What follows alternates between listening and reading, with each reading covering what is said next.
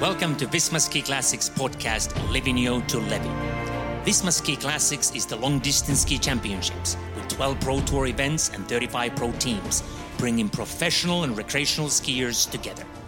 We will analyze the events on the tour, portray the legends of the sport, and help you to become a better skier.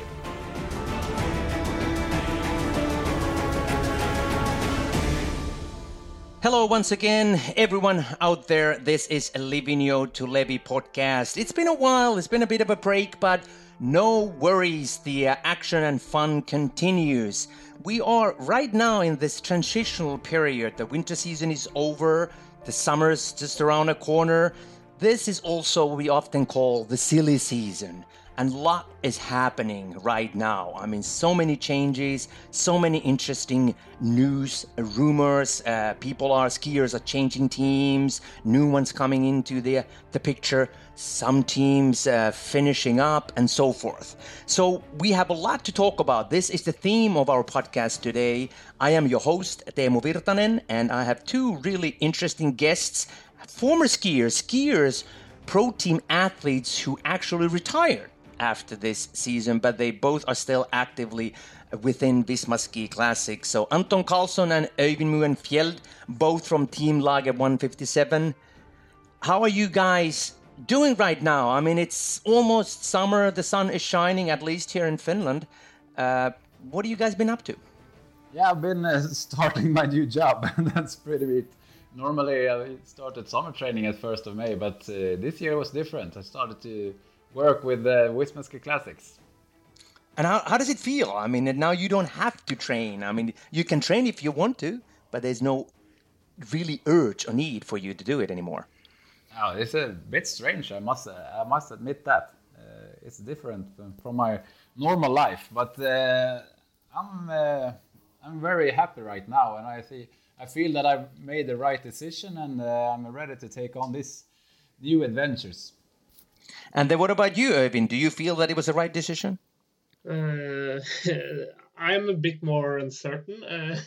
Right now I have had other to Anton. I've been a bit sad. I'm a bit surprised about the feelings, but I've been a bit sad.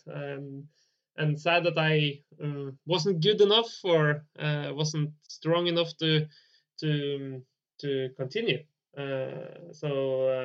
Because it's always about results, and about with better results I would have more motivation, and it would have been easier to get it go around economically and everything. So that is my perspective on things. So I think it's a bit different. So since you're feeling that, it's a bit of a sadness, I think it's a bit of a natural feeling, of course, when you finish anything, finish a career, or move to other arenas. But do you think that there could have been a chance that you continued? I mean, should you come back?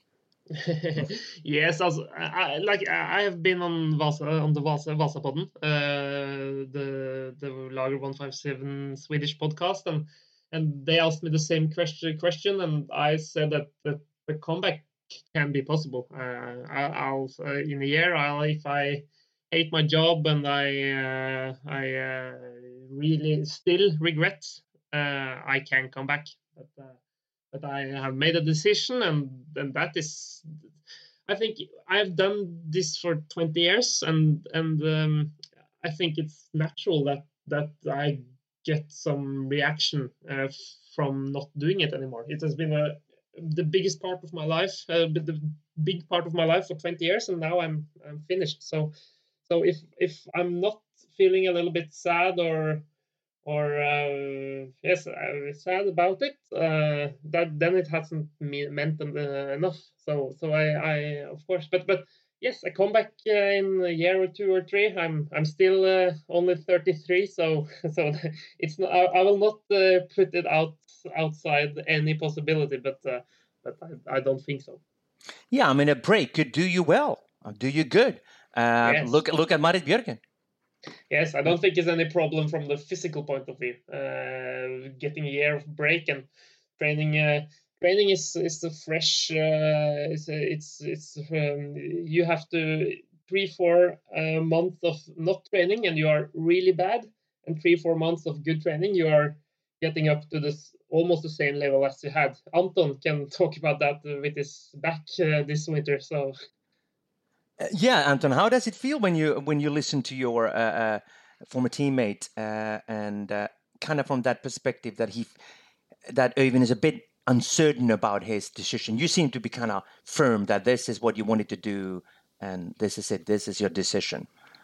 Yeah, because I took the decision last fall that it was my last winter, so I think I had some more time to manage and think it through. I think that Øyvind made his decision after the season, if I'm right, or Øyvind. Yes, partly. Partly, yeah, of course. But yeah, it's a bit different. But I can't say that I'm happy. I'm not that, because it's a big change, and change is challenging. So yeah, but for me as well, skiing has been all my grown life, so it's a big difference. But I think that I have had some great opportunities here with Visma starting as a sport manager. So that is my main focus now, and therefore I'm very happy about that. And you're right about that. I mean, you always need a new avenue to channel your energy and everything. And you have this, maybe Øyvind, you haven't found that yet, kind of where you can channel your energy and find a new challenge. No, that is right now. I have a big challenge in Magnus, my son. He's becoming 8 months on 9 months on Monday. So I'm on maternity leave. Or is it? Yeah. I'm watching him. So that is my job at the moment, and that is really hectic and and really much work. So I'm not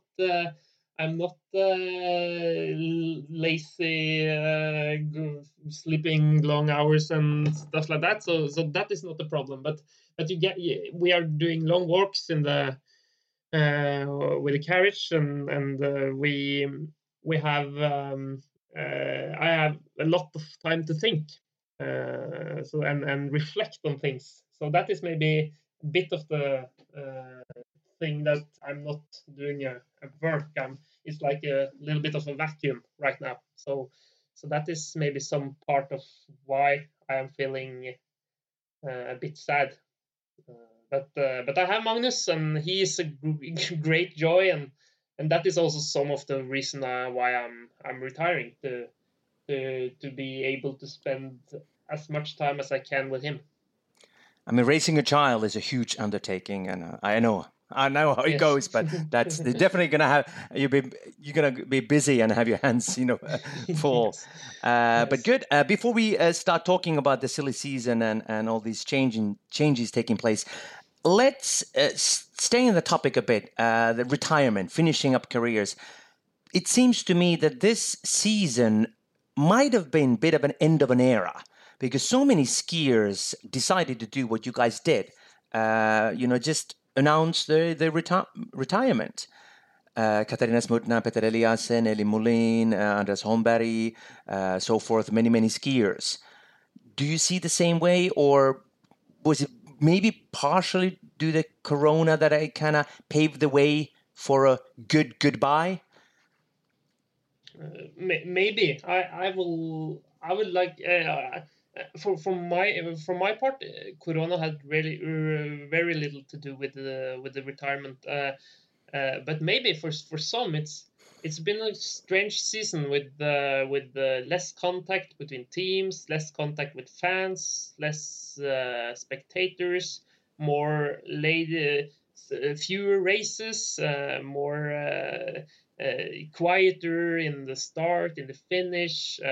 For persons that are outgoing and like to chat with others, with other teams, to have contact with fans, for those maybe the season can have been felt a bit less fun than it could be. So maybe, but for me, that is not really the biggest part of why I'm doing skiing and why. So for me, I haven't felt that Corona has impacted the season that much.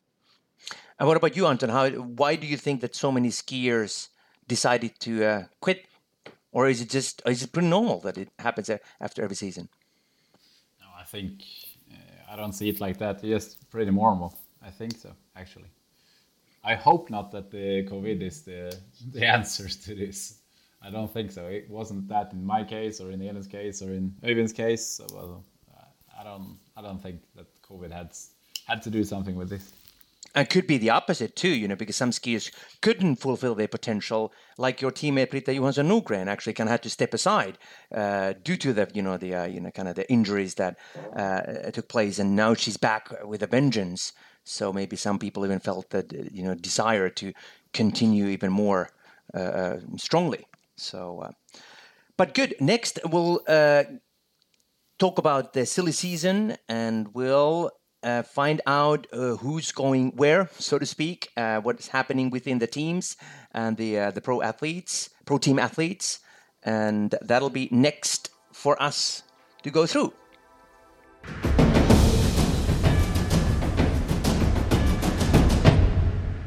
Anton and Øyvind, let's start with your former team, or still your team, I guess. I mean, I assume that you guys stay in touch with Lager 157 ski team.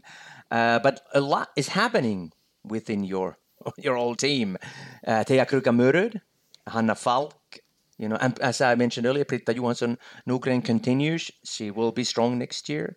Anything you want to share us with in terms of your team, and how is it looking right now? It's good to see that they found some new athletes. And the most exciting part, I must say, is that it feels like Anton Jernberg, who is the pro team director of Lager 157, he really wants to challenge the Ramudden girls and try to give them some competition with signing Thea and Hanna Falk. And I think that that will be the next level. I think that the Ramudden girls took it to the first level, and next year they will have some competition in that, and I hope that they will fight each other like a team. And Øyvind, what do you think? I mean, Hanna Falk, of course, a strong recruit. I mean, really a strong skier, but how well can she do in long distance skiing? She has the potential to do everything, to win every race. She has all the abilities and the strength to fit in really well in the circus. So I see the sky is the limit. But you don't know when Petter Eliassen came into long distance skiing in 2014, I think, maybe the spring of 2014. He had done normal traditional cross country skiing and wasn't seen as a really good double poler. And then he came in, started training for long distance skiing, and had a really really good development, really fast. But other people coming in with great results from traditional skiing hasn't had the same development. So Hanna has to do the work, and she has to do it in the right way. She has Britta and Anton and many people in the Lager 157 environment to help her. But if she does it right, and if her body can cope with all the double poling without getting too much injuries and things like that, she will be really good in the winter, I think. And Thea Kruka-Mørud, a strong skier, she performed really well towards the end of the season. She's always also from Norway, just like you, Øyvind. in a Swedish team. So you can probably shed some light on the fact that being a Norwegian in this particular team. Will it go smoothly for her? Yes, no problem. And I have taught all the athletes to understand Norwegian now, so so that is no problem. So I think that the only thing I see that's a little struggle now in the beginning, especially, is the training camps are in Sweden, and for Runar and Thea, which are living in Norway, they will have to go into quarantine when they are coming back from all these training camps. So that is I had some of those last summer, but most of the camps I couldn't attend because of Magnus and because it's a bit difficult. But maybe for Thea and Runar, which are especially Thea, which she's together with Marcus Johansson on the team, and so she would maybe go to Sweden anyway. So for those 10 days in quarantine at home, you can still train, will not be a problem. So except from the quarantine and those problems around the coronavirus, I don't see any. It's no difference from being in the Swedish team or a Norwegian team. So Anton, Øyvind just mentioned Runar, interesting name as well, and a good skier. But what do you think that I still call it your team, even if you guys are not racing anymore, your team can bring or offer him that he can develop?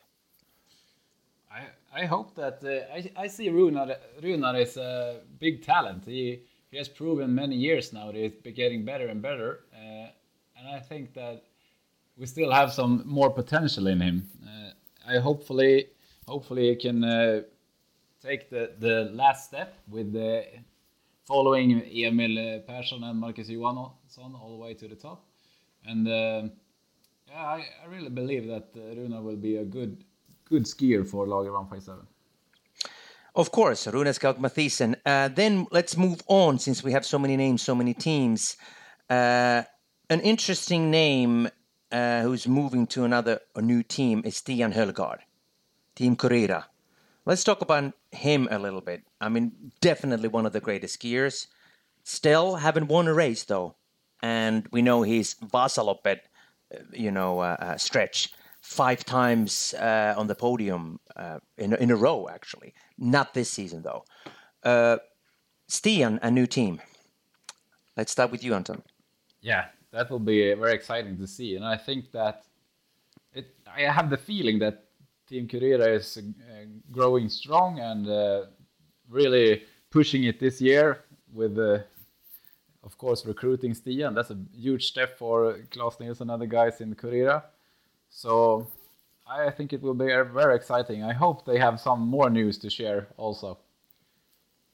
Hopefully they will be able to sign some really strong girl, and then they will be a competition for the protein competition. So, Øyvind, why do you think that Stian hasn't been able to win a race? It's just luck, or what is the reason? Yes. I think it's luck. I compare myself a little bit to Stian. Stian has been more on the podium, but we have been many times near or close to the victory and to the podium.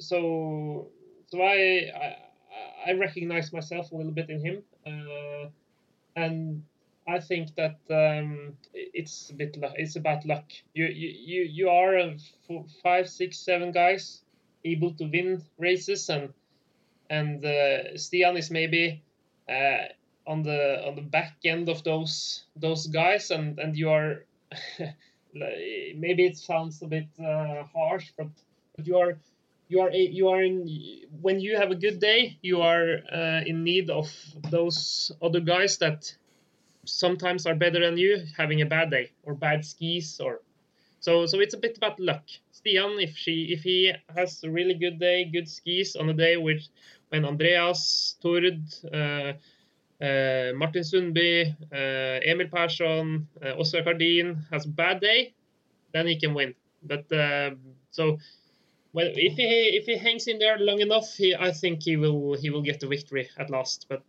of course, getting on the podium is also good, and that he has shown that 5 times in Vasaloppet. He has been on the podium in Marcialonga, and he was on the podium in the last race in Årefjellsloppet. So it's really strong skier, a strong recruit, and I think he will be really good also next season. What can this new team offer him? Something that he hasn't got from Team Koteng. I don't think. I think maybe it has something to do with Koteng. We have not heard any news about Koteng. Maybe a little bit bad sign that Holgaard is going away. So maybe that is not some part of it. It can be a reason that Koteng was not a possibility, and then he had to go out searching teams, and Kurira made him a good offer. But I think Kurira has done some research, and he knows that his skis will be taken care of. He knows that there have been strong guys like Klas and Niklas and Løvgren on the team, which are strong. So I think he will. He has done a good research, and that was the best possibility for him to develop as a skier. It's good that you brought that up. Team Koteng. We don't really know what's going on with them, and there are some rumors that maybe Martin Jonsrud Sundby, who's actually stepping into our arena, that'll be really exciting. He's putting a team together, and maybe Team Koteng will merge with that. Any news on that, Anton? Have you heard anything else about it? Oh, I haven't heard so much, only rumors, but hopefully they can merge together in something and bringing a really strong team. I mean, if Stian is going away from Koteng, we also have the other guys and girls like Syrstad, Chris Jespersen, and we have, of course, Emilie Fleten and Astrid Øyeslin. What happens to those? And if Sundby tries to cooperate with them, then we'll have an enormously strong team on the paper. And you mentioned Emilie Fleten as well, a really good, strong performances throughout the season. And we really don't know what's going on with her and the whole, as you said, the whole team. Øyvind, what should happen? What do you think is the best move for Team Koteng? I don't think I haven't any about the sponsor information about the sponsor or if they have any possibility to continue, but I think that as in general the Trøndelag region in the middle of Norway is a really strong center for cross-country skiing, and it is room and it should be a Visma Ski Classics team with the center in Trondheim. So it would be a real pity if the team had to step down or to quit.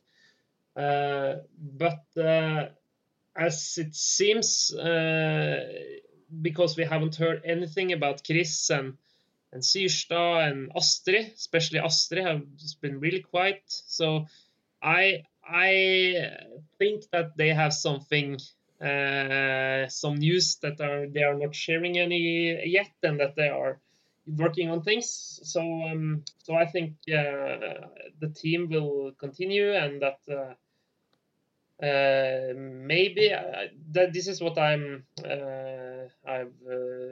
thought about, this merger between Sundby and Niklas Dyrhaug and this team. Niklas is based in Trondheim. Sundby, when he did the Birkebeinerrennet some years ago, he did it for United Bakeries, which now are Koteng. There are some links there, which maybe can connect those athletes, and as Anton said, that will be really interesting, and it would be a really strong team. Speaking of Martin Jonsrud Sundby, we know that he is also eyeing on some of the national team members or this maybe skiers who didn't make the national team in Norway, who could be the good candidates for him to lure into Visma Ski Classics? And you have Didrik Tønseth. He is a good candidate, I think. He will be a possibility for and a good possibility for stepping into his team. Trying to first, like Niklas also will do, try to qualify for the Olympic team, Norwegian Olympic team. If they not succeed in that, they will change focus and go for the long distance races. So that is a plan, I think. And then you have Finn Hågen Krogh. He's also kicked out of the national team. He has also done Visma Ski Classics races before. He did Ylles Levi a couple of years ago, at least 3 years ago maybe. But he has been confirmed to the regional team in the north of Norway, Elon Nord-Norge. So I don't think he's a possibility. Then what about Martin himself? How well can he do? We know that he's always been a strong double poler. He won Birkebeiner, had a tough fight against Petter Eliassen way back, the first time he tried out in a long distance skiing. But realistically speaking, and this question goes to you, Anton, since you were second at Vasaloppet, and Vasaloppet, that's a bit of a different type of, it's a long distance, kind of a flat course. We wouldn't really call it a flat course per se. For you, someone like Sundby, how well Bjørgen did really well, but can he be as strong as Jørgen? I think it depends a lot on the conditions, and also we have to see how Martin can continue and be strong throughout the 3 and the 4 hour mark. This year the conditions were very fast, and we had a winning time of under 3.5 hours, and in that case I think that Martin would have been very strong. But it's a bit different to race over 4 hours and longer.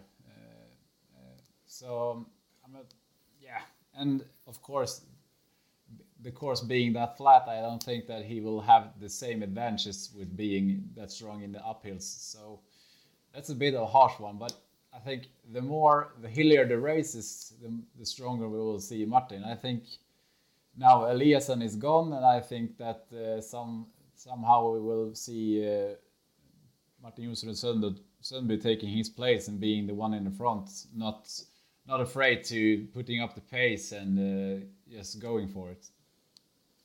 Indeed, you just mentioned Petter Eliassen, who actually quit, finished his career after Ylles Levi 2017, took a year off, came back. And there's still a bit of a speculation that he might come back and do at least some races. What do you guys think? Is it completely over for him, or will we see his face?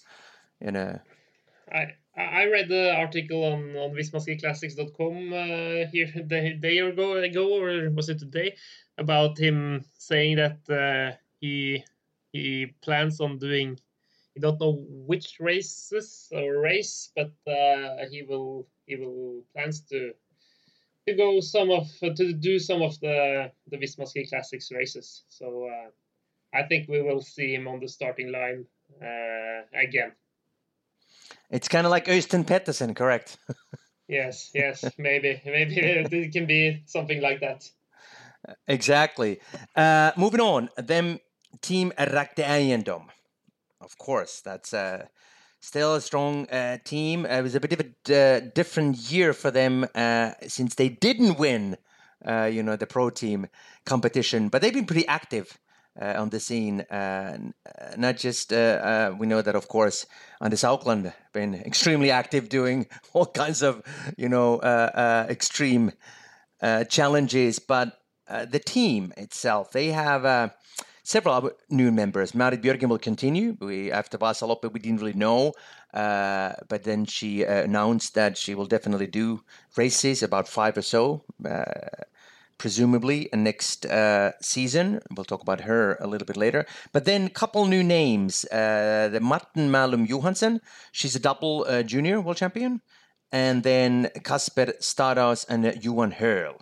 Strong skiers. Stados finished 29th at Vasaloppet, and he was 7th at Tosåsen Criterium 64 and 17th at Orefellsloppet. So really good results there. But Johan Hurl, second at Reistelöpet in 2019 and on the podium at Tosåsen this season. Definitely a strong skier, both of them.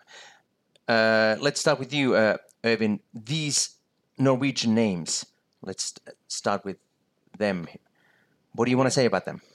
Oh, they are really strong skiers, all three of them. The first thing I will note about Ragde is that they maybe have changed a little bit their focus, or earlier they have signed a lot of stars and have had on paper the strongest lineup almost every year with Tord and Petter and Andreas, and having a really strong lineup. This year they are losing Petter, and they are not really filling his place, and they lost Tord the year before that. So two of the three stars, or really big stars, are gone, and they have not replaced them.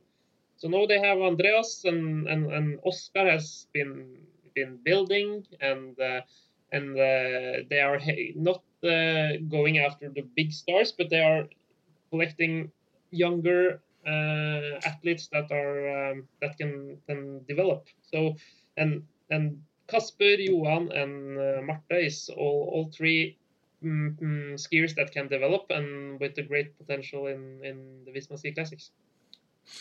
You just mentioned the kind of this shift in focus, and you've been in the team before, but they still have two strong skiers. I mean, Andreas Nygård, of course, it was a tough season, but then he returned to form at the end of the season. And then Oscar Cardin, who I guess, correct me if I'm wrong, was a bit of like you, a support skier in the past, but he rose to the occasion and became pretty much a number one skier.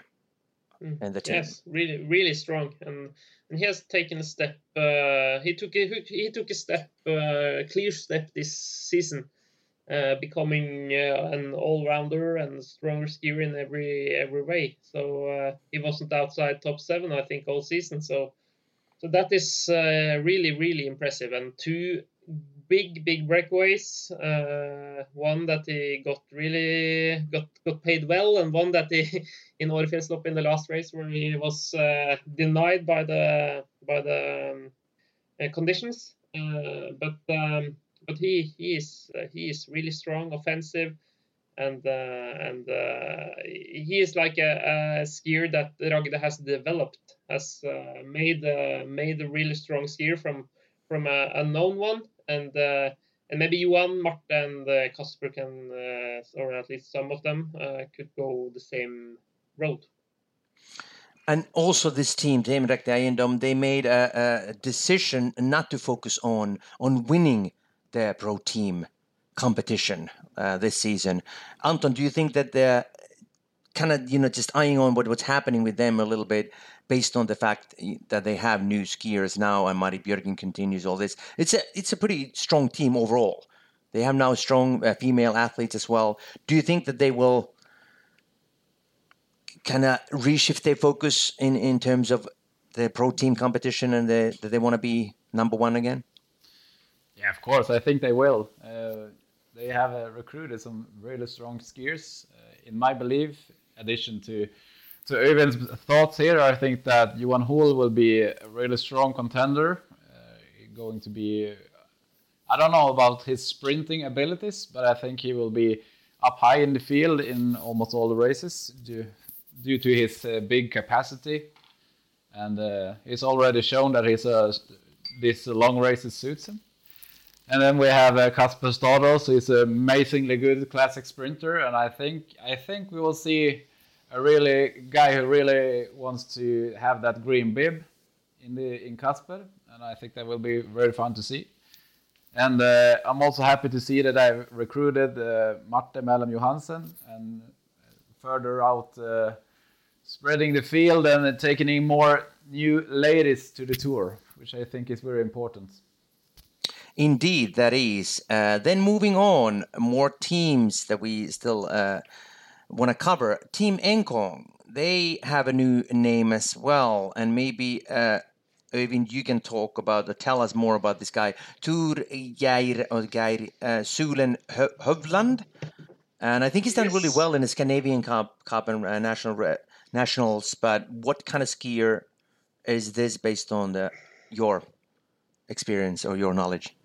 Yeah, I don't know him personally, and I don't have that much knowledge about him. But I can read results, and I see that he has done some really good races in both the Norwegian Cup and the Scandinavian Cup. So he's living in Tromsø, same place as Andreas Nygaard. I know they are training a lot together, and they will probably train even more now. So he's learning from the best in the field, and he has every possibility to develop. So that is really exciting to have. This is what the Ski Classics needs.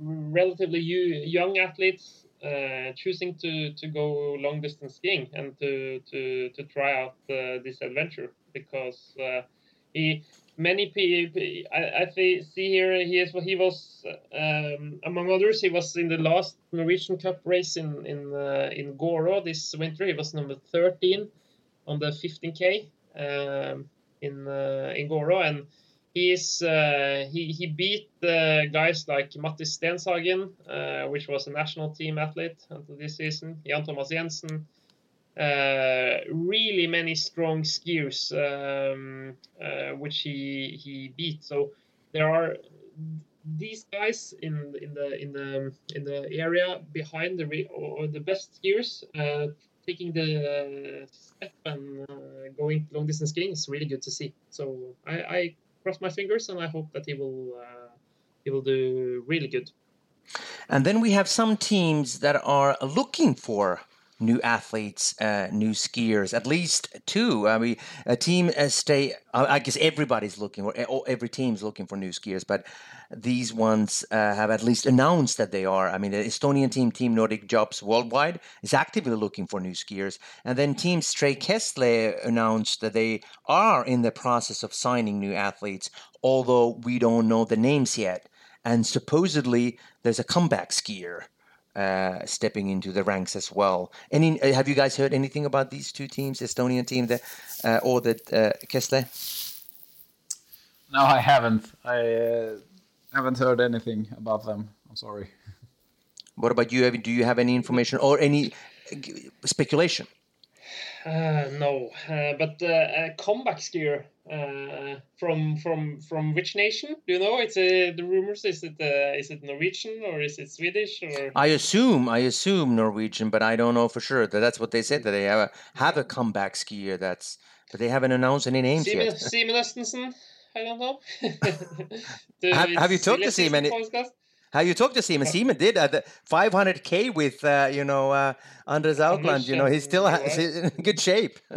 Yes, he is.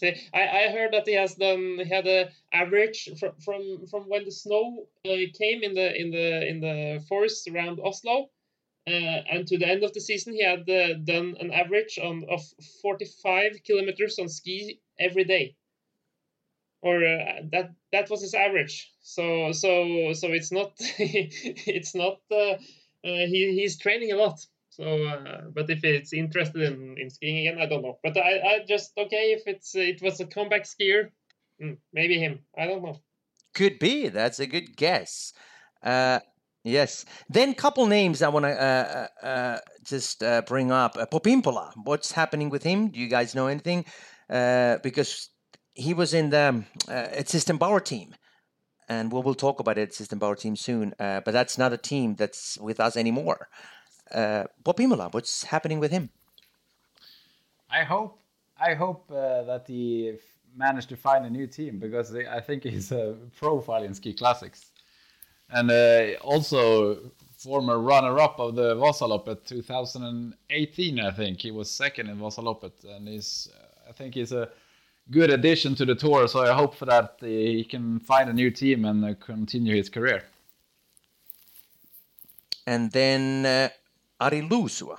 He's an interesting name. Definitely top 10 skier, twice on the podium, finished third in the last race, the Årefjällsloppet, the 100K race. He has a team, but he's constantly looking for, and I think he needs a good team in order to improve and be a sort of a constant face on the podium. Yeah, I'm with you there. It feels like he could be one of those diamonds that you can find in the smaller teams that could do it even better in a big team. But hopefully, yeah, it suits going well for him. And I also think that we should not all stars going to all the bigger teams, but we think that we have some bigger possibilities in more teams, if you understand what I mean. So yes, and I also Ari is really good. Like you say that he's a good skier going for a Czech team, but he also from a Finnish point of view, it's really good to have a Finnish skier doing well. And for now he's the one that are delivering top tens, and hopefully he can continue to do that. So maybe a Finnish team can come on can start and recruit him to get the interest in Finland up. Yeah, we have to remember that he represented Team Mäenpää that then joined with the Nordic Athlete, and now they split again. So let's see what's going to happen with the Team Mäenpää. That could be an option for him as well. Speaking of teams, any other news? We talked about quite a lot about the individual athletes transferring from one team to another. Anything from the team's perspective? Anything you guys have heard? Any new teams stepping in, any teams splitting? And of course, it's just in our team. We don't have Lucas Bauer's team anymore. But any other news there? I think that we might see something of a Justina Kowalczyk effect on the tour in next season. Not to say so much, but there might be a new team from Poland coming up. That's an interesting one. Yeah, that would be the first pro team from Poland in that case. Indeed. Erwin, have you heard anything interesting happening in the field? No, I don't have any big information about any teams starting. I know what is I'm wondering a little bit about is we are talking a lot about girls and to get them into the ski classics, and I know XPND, the team of Tor Barsle Gjerdalen, they had the plans this season to invite young female athletes to ski Vasaloppet and Birkebeinerrennet for them. Astrid Urnholt Jacobsen was supposed to be a mentor, and they had done some work to get this going, but then the coronavirus came and Birkebeinerrennet was moved to Sweden, and quarantine and everything with that. So that didn't happen this year. But I know the sponsors are really keen on getting more girls into the sport, and I think it will be interesting to see those the team presentation from that team. That is actually a good segue for us to start talking about him as a skier. He won Vasaloppet and moved from Team Ragde Eiendom, the big team, to a smaller team, and it seemed to work pretty well for Tor Barsle Gjerdalen. Was it? It seems that it was a good move. Correct. Yes. Really. It seemed like it was a good fit, and Tord is really. He's really inventive and likes to go his own ways, and I think that having his own team, doing it the way he wants, it's a big motivation for him. And after several years in Ragde, learning how to do things and to get to know the races, I think it was perfect for him to go solo and to try to develop and be better. And also in the training season, and it gives him a lot of motivation to be. He's almost 40, so I think that is to have ownership of his own destiny. It's I think it's really good for him. And we also talked about Marit Bjørgen a little bit earlier on, and particularly when we kind of speculated on Martin Jonsrud Sundby's chances. Well, we know how well Bjørgen did at Vasaloppet, second, 40 seconds behind Lina Koskren, and now she has announced that she will do pretty much a full season, at least five races. What is this goes to both of you guys. What is the importance of someone like Marit and also Martin when they stepping into this arena? Big, probably one of the biggest names. Marit is the biggest name, at least in terms of the Olympic medals. The biggest, the greatest Olympic winter athlete, actually. So yes, for Visma Ski Classics and long distance skiing. Yes, for Martin's del, Anton, you touched about and I think that the importance of Martin going into the tour cannot be underestimated, because when we had Petter Eliassen on the peak level, I think he was able to dictate the race. He could splinter the field in the uphills. He could really decide who were going to win. And I think maybe this season, when Petter wasn't at his best, Tord is not the skier usually exploding the field. Morten Eide Pedersen is trying, but he's not quite on the same level. So you had really, for Emil Persson, which won, obviously, he maybe could get a little bit free for that, because nobody was strong enough to go away from everyone. So almost all the races ended up in sprints with 5 to 20 guys. So I think that Martin has the possibility, if he is good enough, to really do what Petter did in his best days, exploding the field, getting rid of the sprinters, and really put his mark on the whole tour. So that will be really interesting to see. What about Marit? Could she do the same?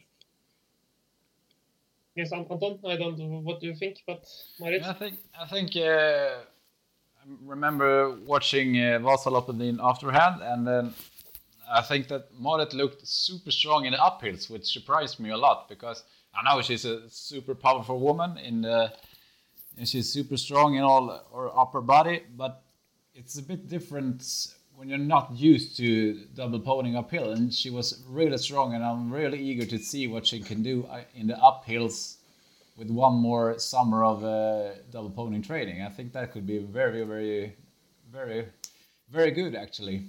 So I'm looking forward to it. And to answer the question, I think that it's very important for the whole tour that Martin and Marit is coming in. I think that it will growing the tour, especially in Norway, of course. I think that it's getting a lot bigger here in Sweden as well, and hopefully we can get more of those big stars into our tour eventually, from all countries, not just Norway. And before we move on, and our next topic will be the summer training and what the teams usually do over the summer. But I have pointed out a couple times now the Ed Systembauer team. I have talked about that a little bit. Lucas Bauer's team. Unfortunately, that's probably the biggest team or the biggest name that's not with us anymore. So what do you think? What is the kind of the impact of this particular team stepping aside? It's the most impact now is what are the skiers going to do? Skiers like we talked about Bob Impola, Alexis Sanro, and all. Katarina Smutna is obviously retiring, but where are those guys going? Excuse me if I'm wrong, Øyvind, but Alexis is already he's racing for Decathlon Experience. Yes, right? that's true. He's in a French team, just like Roxanne. But yes, I thought about it. I thought about it when I said it. Alexis was it? Yes, but okay. Anyway, the skiers, where are they going, and what are they doing? Is it filling up other teams? Are they coming another Czech team maybe to fill the place? In the longer term, it's sad to see that that the team are folding, because it is we want our sport to be multinational, and to have teams in several different countries, and strong profiles like Lucas was for promoting the long distance skiing. So that is sad, and I hope that the place will be filled.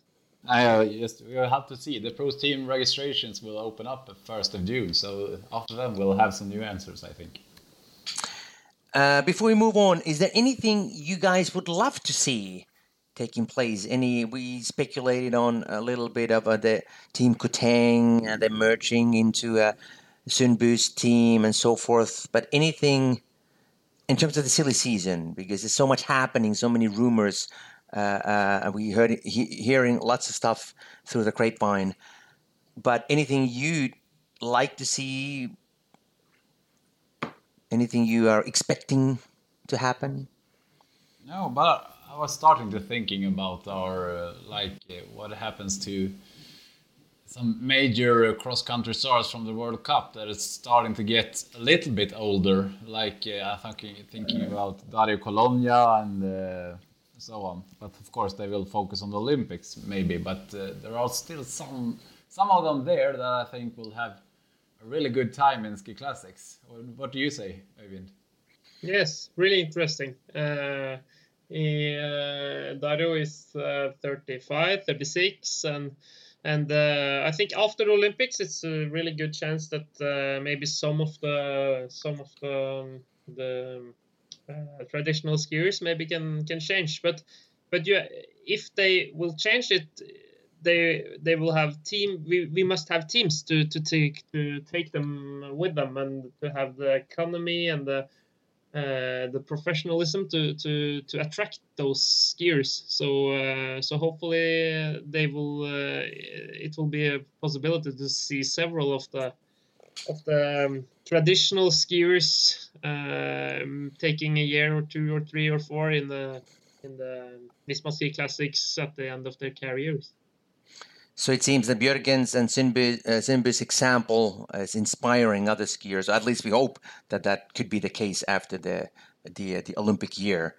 So come 2023, we may see some action taking their place in terms of World Cup skiers, or as you said, traditional skiers stepping into the long distance arena. Well, that remains to be seen. But now the next we'll talk about the summer and the summer training and what the teams usually do over the summer.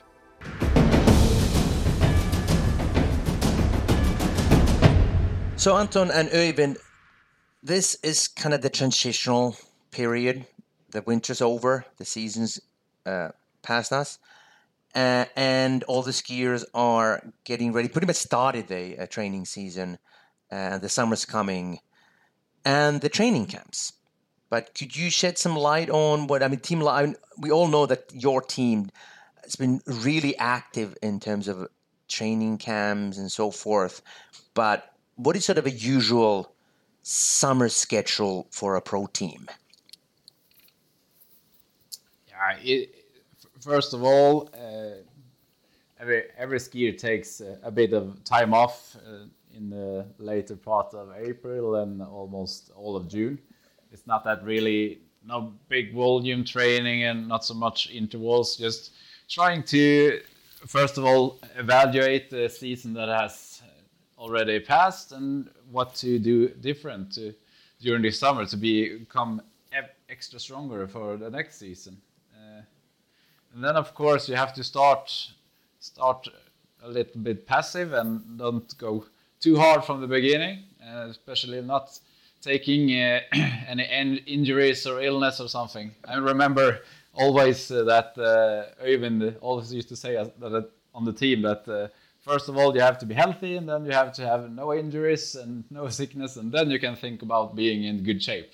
So I think that says a lot on how you should do during these summer camps. And Lager 1.7 is already starting their camp, but I think that's not training wise. That's mostly building the brand and building some content to not have any dead months on the social media channels and so on. So when you guys were active, how did you start your summer training, and what elements did you sort of incorporate into your training schedules? For my training was quite. I like to start quite like Anton said, quite easy with not too much intervals, but try to get used to the running. It's often a bit. It can be a bit harsh for the muscles in the legs in the start.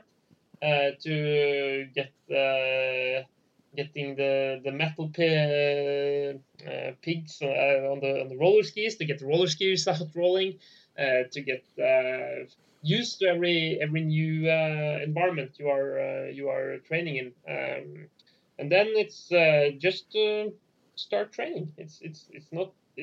You don't have to complicate things so much. So if you have a plan and you follow the plan, and the plan is usually not that much hard in the beginning, and then gradually stepping up the intensity of in the training towards the summer and even more to the autumn.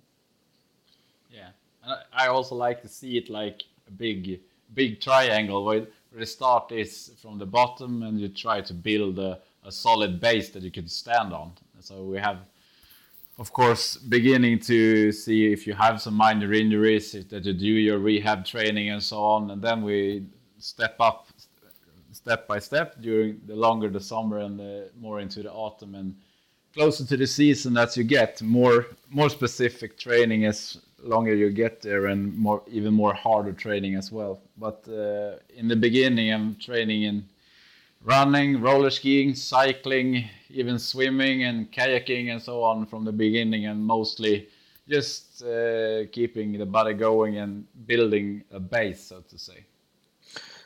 What would you say that are the most important elements for an athlete, for a skier, to do over the summer? Because I know there are many enthusiastic skiers out there listening to our podcast, starting the Triathlon training season, wondering what you guys, pro team athletes, usually do.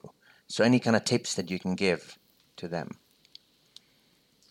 Mostly for me, it's about preparing for the autumn training. So you know what you're going to do in the autumn in terms of what intervals I want to do and how hard are they going to be and how much of them and so on. And before that, mostly from my perspective, it's May, June, July, maybe a bit into August, and then I normally take some weeks not off, but just trying to cope with that, and then I step into the autumn training. And the summer training is just a build-up period for the body to adapt, and then it will has the chance to adapt even further if you're doing the things right in the summer. So I don't think that you should pull and push full gas from May to December, if you see what I mean. Just build a base, and that's what we're going to stand on the autumn training, and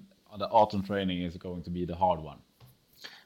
And then, Øyvind, what could be the pitfalls of a summer training? What are the things that one needs to pay a close attention to, just to avoid doing? If you're a pro team athlete, I think maybe it's one risk is to overdo it, to train too much, to get to go into the autumn and feeling tired. But you also have to weigh that up against trying to develop, because you have now we have May, June, July, August, September. It's 5 months here where you try to develop to become a better skier. It's half a year. You think that yes, it's maybe off season or we are not competing, but now you have half a year trying to become a better skier. So of course you cannot just not develop or not train hard. Finding the balance between not overdoing it and at least and also develop as a skier, that is important for a pro team athlete. For a recreational skier or for someone that are not that serious in that doesn't have it as a primary work, I think you should use the summer here to do things that you find fun. Not if you hate doing intervals, or if you hate doing some long hours on roller skis, you do it on your bike instead, or run, or try to have fun. Try not to use up all your motivation, because in September, October, November, it's darker outside, it's colder, it's usually more harder to go outside. So try to have the motivation for that period. And you mentioned roller skiing, which is of course the closest thing to skiing on snow, and a very important training method for everybody, for pro team athletes, but also for recreational skiers as well. But speaking of that, how much should one do roller skiing? What's the kind of the ratio there? I know that some skiers tend to do quite a lot of roller skiing, some a little less. Max Novak, for example, when I did a podcast with him last year, he said that he pretty much roller skis almost every day. But Anton, what do you think? What was the ratio for you when you were actively training?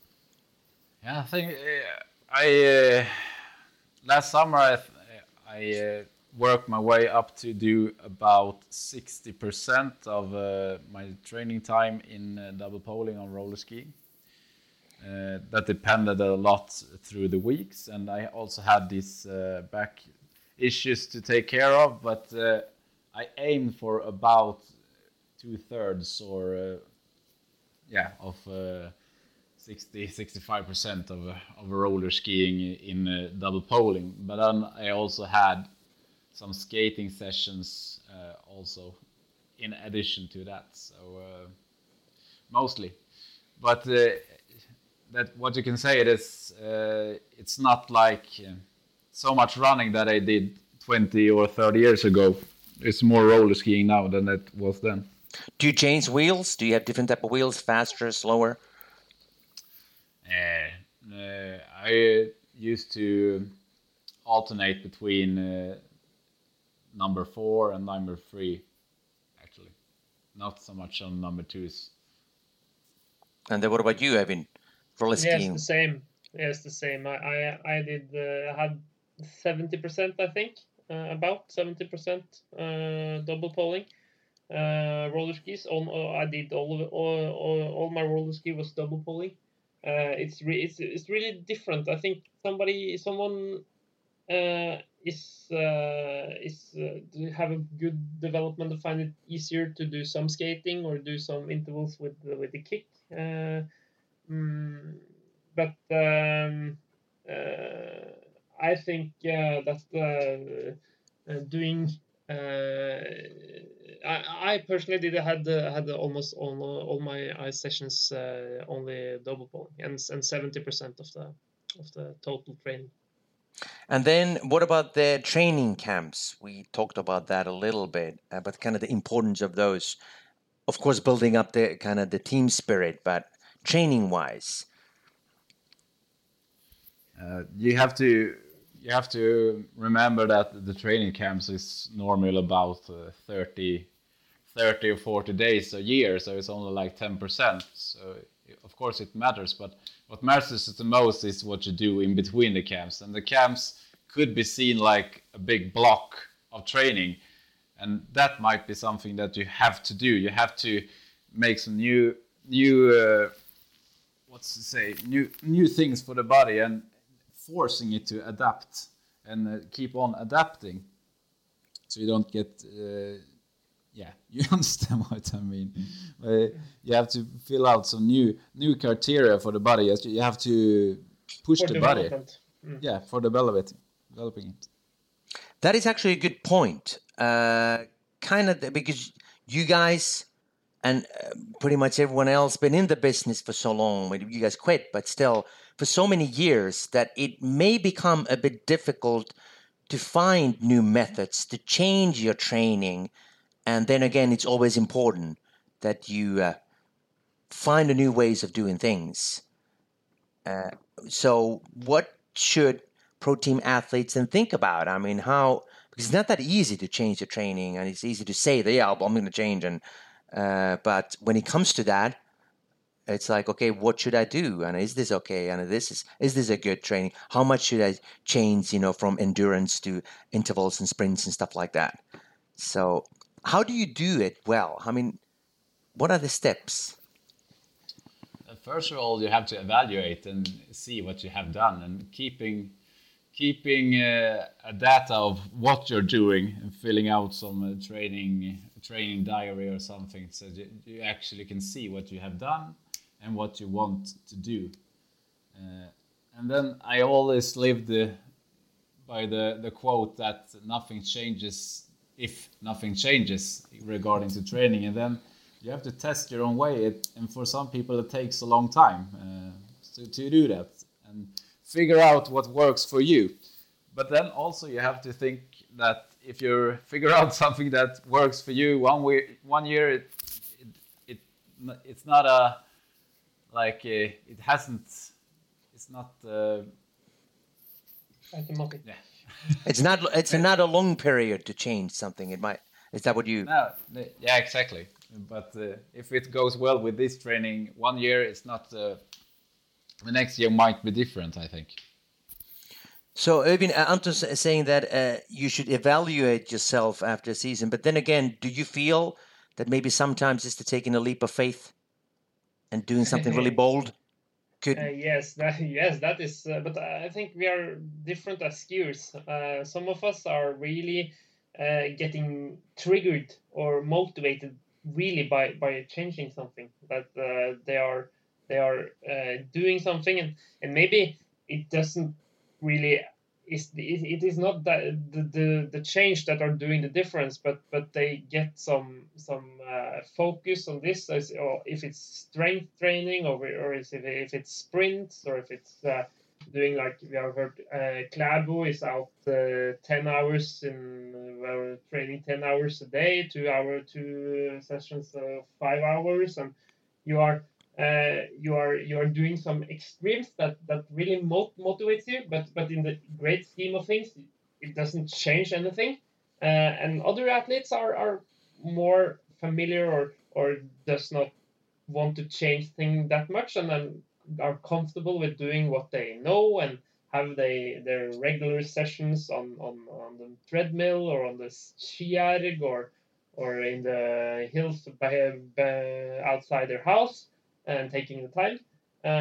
Or also it can be things that changed in your life, like me getting last year. I was Magnus was born in August, and I had to change some things because in August he came, and I didn't have that much another person that came into my life and that needed my attention, and therefore I had to change a little bit in the plan, because or it can be that you change your job, or that you're changing your team, or you have the training camps, or you are going to altitude. It's many things that you have to, and this is what is difficult, and you have to think through these things if you're professional athletes, and that is what I think many are doing in these days. There's also been some discussion regarding training once or twice a day. And it seems to me that based on the podcast that I've done and talking to you guys, that many prefer the once a day sort of a format. And then again, World Cup skiers usually tend to go twice a day, 2 different trainings within a day. Yeah, I think that also has to do a lot with the fact that if you're a cross-country traditional skier, you have like 5-6 different techniques in both in skating and in classic. So you have to do like several sessions to be able to exercise and train in all the techniques. But we in the long distance skiing mostly train in on double poling, so it's easier to just do it in one long session. Anything you want to add, Øyvind, from your perspective? Yes, I think that is much the biggest reason, and also we have learned. We are working as a long distance skier. Both we are like Anton says, we have not that much difference in technique. Double poling is what we do, and also about the distance that we are doing. Long distance, usually the competitions are about 2 hours at least, and taking some inspiration from the cycling community and what they are doing, and there are much one session, and I think that has been some inspiration for our training also. So we all agree that summer training is important. That is when you build your base and so forth. But before we wrap up, the last part of this podcast is looking into the future, and our immediate future is, of course, the next season. So we'll talk about that next.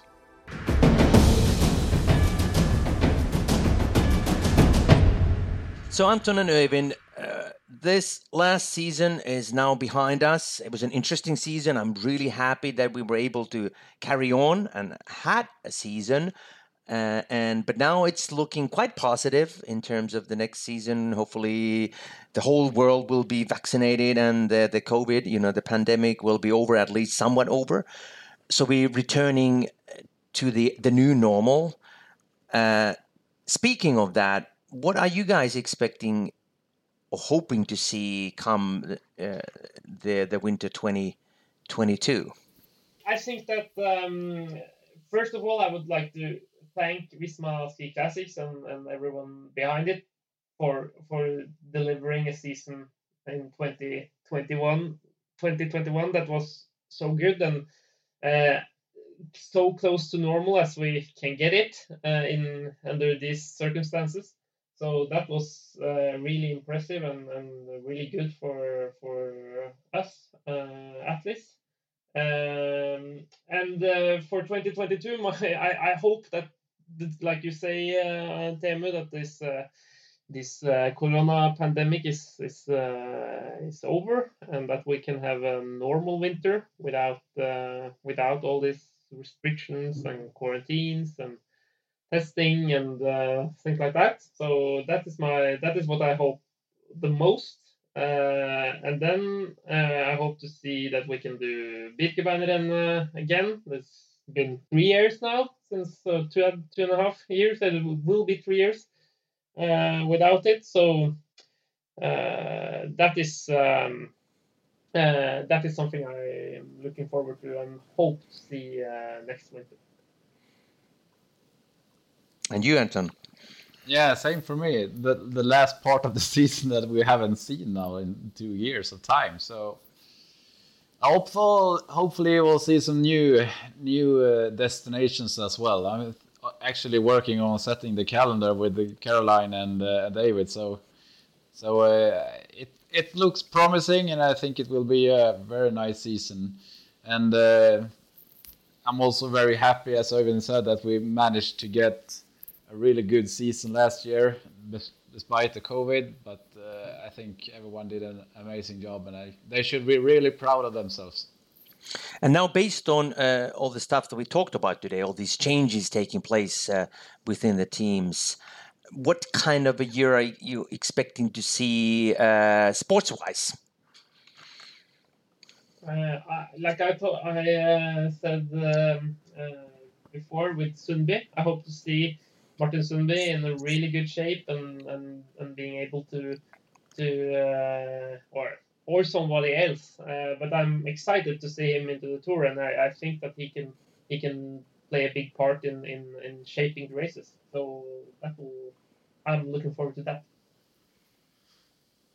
And I'm looking forward to see what Britta and Astrid and all the new girls has to come up with against Lina after her very impressive season.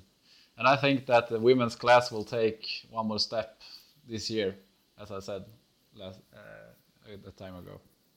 And also, I assume that we will see the return of the masses as well, meaning that these races that took place this year, most of them were, of course, without any recreational skiers, just you guys, elite skiers, racing against each other.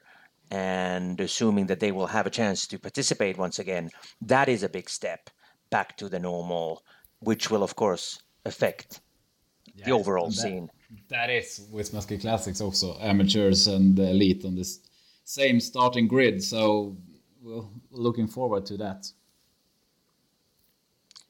Anything else you want to say, Irvin, in terms of the next season? Anything you think will be different? It will be really different not to be competing myself. That is, I'm looking forward to. I'm curious to see how my own body will react, and how my how much if I manage to see the races and enjoy them, or if I'm sad that I'm not there competing myself, and that is it'll be interesting to see from my own personal perspective. But I always enjoy good racing, and I'm convinced that it will be that next season, but before that we have a summer and autumn and a long way to go. Now it's time for everybody to train, and then we'll have a good season next year. Let's have a bit of a guessing game before we wrap up. Who do you think will win, both in the men's and in the women's categories, the champion title next season? I was challenged to do this in the podcast in Vasapodden, and I have to stay with the same names. And in that podcast I said Lina Korsgren in the women's competition and Emil Persson in the men's competition. So I think they will defend their jerseys, both of them. And you, Anton? Ooh. Actually, I want to say the same as Øyvind did, but I think it will not be so much competition then. But so I will say it a bit different. But I think that Lina will win again, but it will be very tight. And of course, I'm cheering for Emil, but I think that Andreas Nygård is very, very eager to get back and show his potential in the tour once again. And then a number one team, pro team, next year. I think that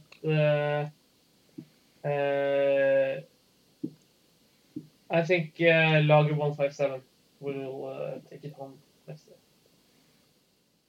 Mm-hmm. Me too. I have no alternative, I think. Yeah, you have to say that. Cheering for my guys. Both of you have to say that. Yeah. Exactly. Who could be the biggest surprise?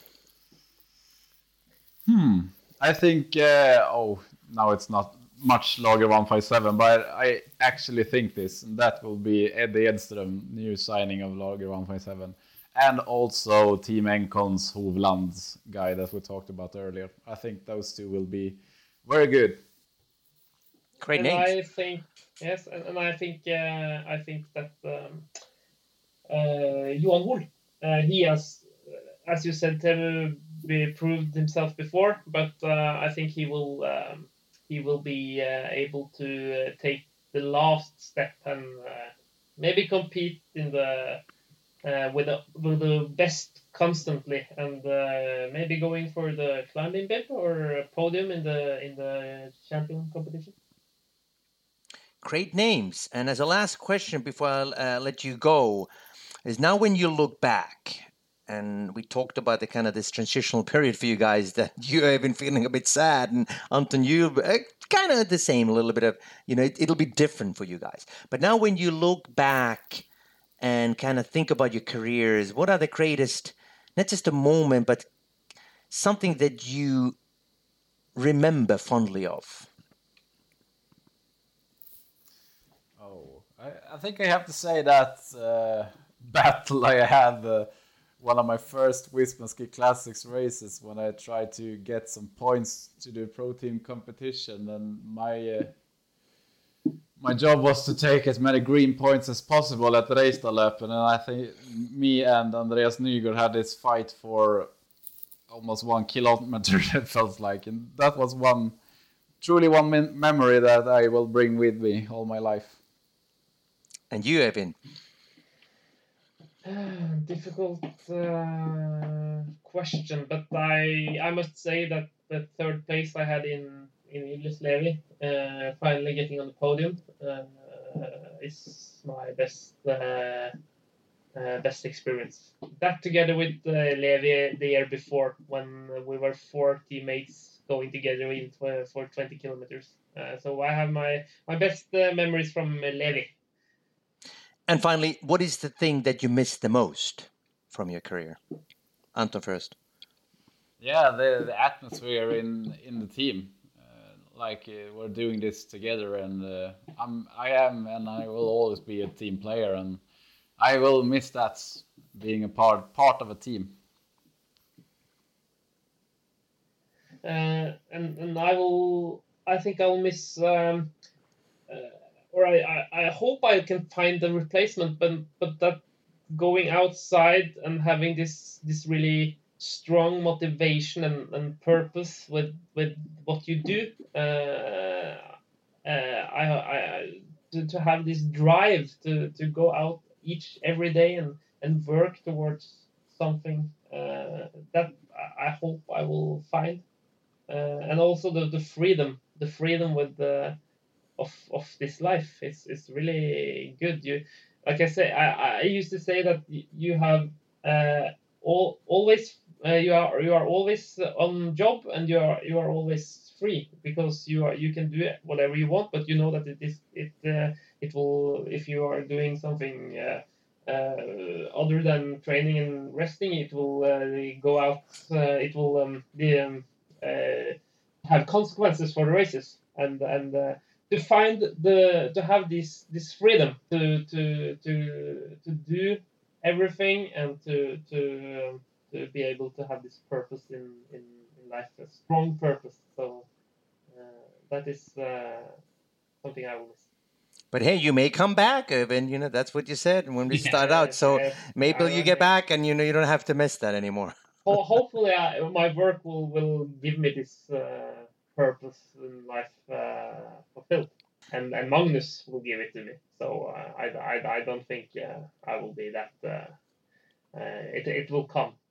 You will be motivated, Magnus will take a lot of time, and it's great to see raise your child and see someone growing up, and it's the wonder of life, of course. Of course, the greatest thing you can do.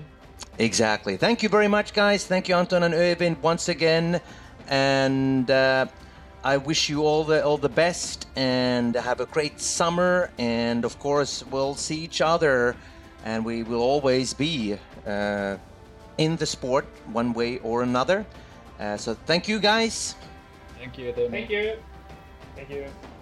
And you folks out there, thank you for listening once again. And indeed, there's a great summer coming up. More stuff is happening all the time, so stick around, stay tuned. More podcasts, of course, a lot of articles, stuff that you can read about on our site. So stick around, as I said, and have a good summer. Keep training, and see you guys soon. Bye-bye.